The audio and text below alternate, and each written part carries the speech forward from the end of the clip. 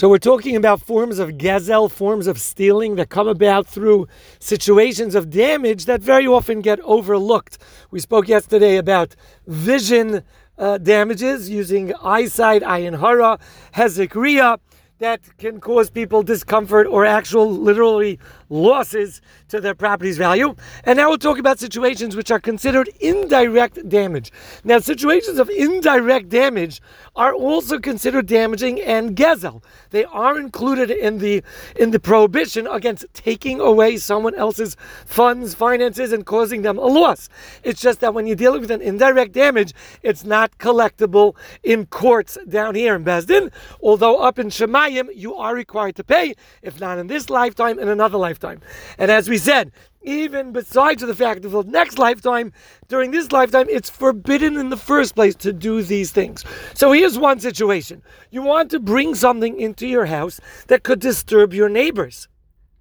So let's talk about dust. You're going to start doing some kind of homemade construction and you're creating tons of sawdust. That could financially cause an issue to your neighbor where they're going to have to get hired help to clean all their windows, all the dust. It could cause health danger. People sometimes may be asthmatic, or even if they're not literally very, very uncomfortable from it, the fact that it's unpleasant and it gives them itchy eyes or some congestion in the throat, all of these things are damages that you are going to be responsible for, that you're causing to your neighbor, even though it's somewhat indirect. Now, if you're using your house for normal activities, and it's considered normal to here and there do some do-it-yourself projects and things like that, then it's not considered gezel, it's not considered damaging, and you have rights to do so.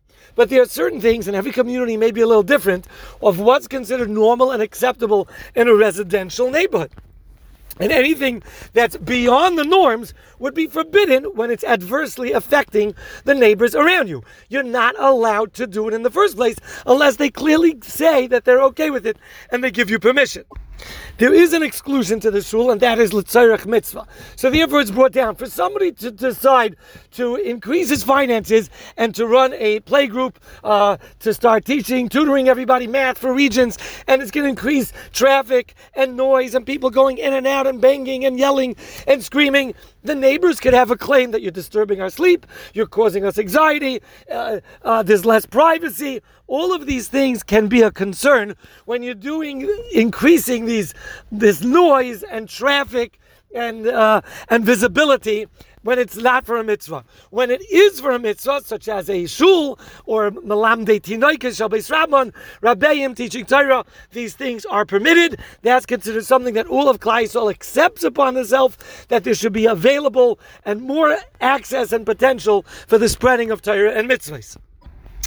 So the Gemara speaks about dust, where somebody has some kind of property or he's doing something that creates a lot of dust that affect other people's crops or their health or their windows. It also speaks about smells. If you have bad aromas, let's say you're somebody, you don't take care of your sewer system and it causes terrible distress to the neighbors. That's considered also something that could be damaging to people's food, it could be damaging to people's health, and that would be considered something that's usher. Similarly, let's say you decide to bring in a gardener who blows leaves all over the place every once in a while, and that puts the leaves onto the other person's property, and it makes them have to clean it up. All of these situations are indirectly causing damage to others, and it's forbidden. Now, there are certain situations where all of the above will not actually damage the other person in any way, to the extent that they can't use their property properly, or they can't sleep, or they can't be productive because of so much noise, dust, or smells. But there are situations where it's just annoying. I don't like the smell of your vape. I don't like you playing music all the time, even if it's not overly loud that I can't even think or concentrate or sleep, but I don't like it. It's annoying. That we'll say for a different time and a different discussion. Those situations cannot be called gezel, but of course it may be an issue of midos. We'll talk about that separately. I want to share with you a story which illustrates an interesting halakha. We're saying over here that if you do something that's normal in a residential neighborhood, you have the right to do so, and it's not considered damage. damaging to your neighbor, and you may do so. There was a family that was looking into buying an apartment in Eretz Yisrael, and they came to Rav Gershon Edelstein to ask him about moving to this place, and he said it's fine, it's a good neighborhood.